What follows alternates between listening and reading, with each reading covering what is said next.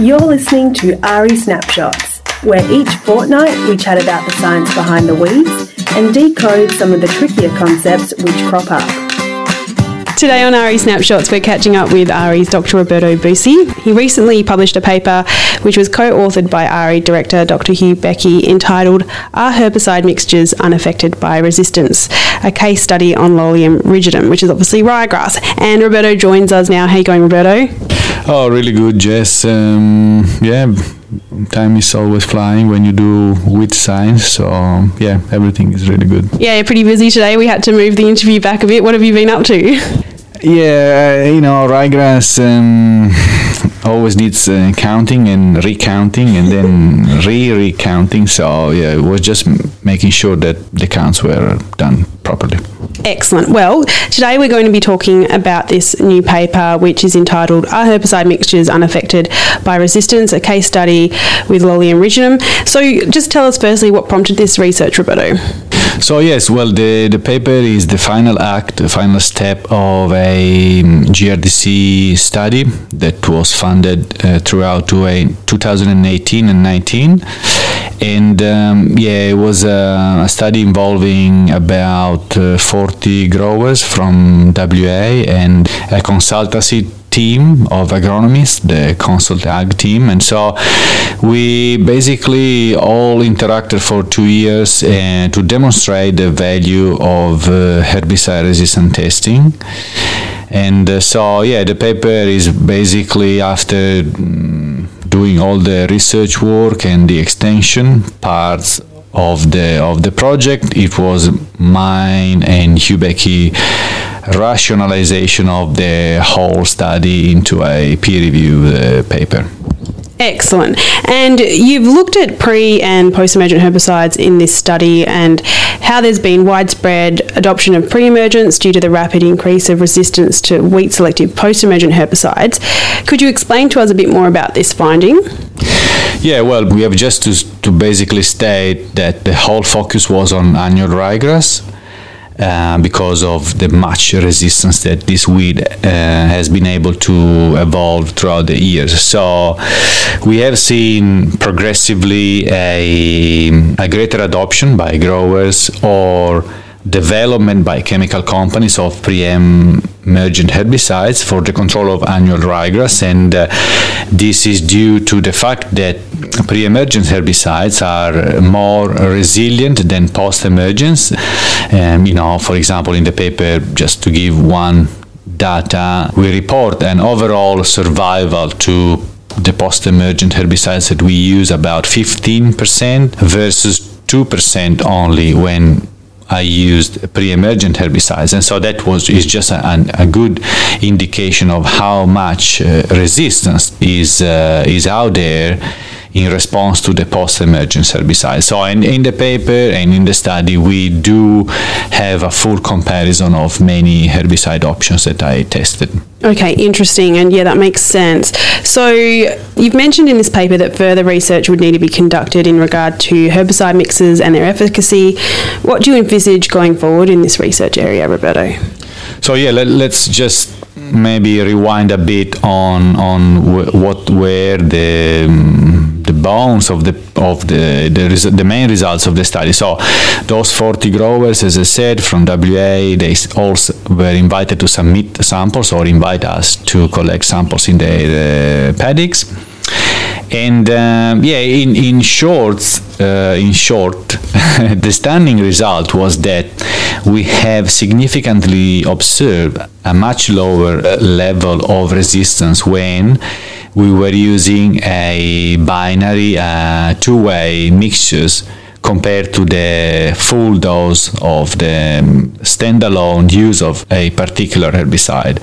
So, for example, we found also that for some mixtures of pre-emergent herbicides, there was no resistance.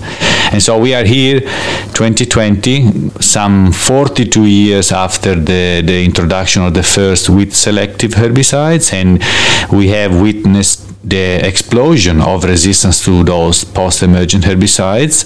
We know that the preempts are still providing good control.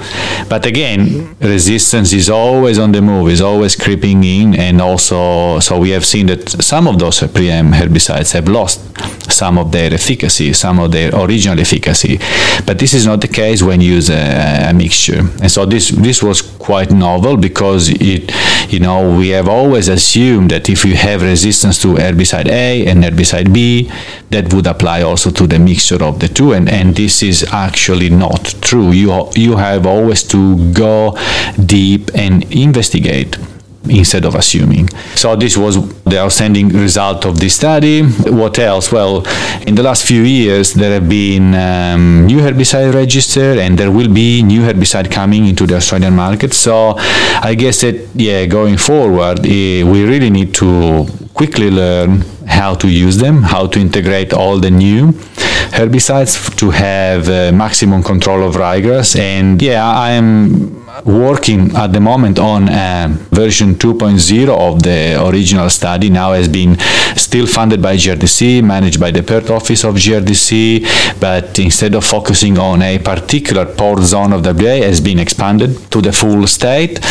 And and I'm writing a paper that is actually the same study extended across Australia from 2020, where we were looking specifically to the new herbicide that was introduced in 2020, Laximas, compared to many other herbicides. So I think that those studies are really useful to give a full perspective to agronomists and growers. Excellent, that's great.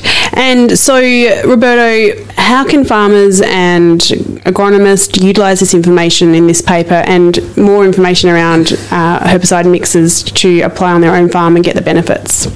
Yeah, again, now that the paper is published, you will report and you will be able to find actual data of what we have measured in pots in optimal spraying conditions here at ARI UWA. And so I guess that is very relevant, because those numbers refer to efficacy of or resistance to a particular herbicide used, mixture, standalone, etc., will be very similar to what agronomists and farmers see in the field. The field is very complex. We know that there are more factors always at play: spray conditions, temperatures, dust, etc.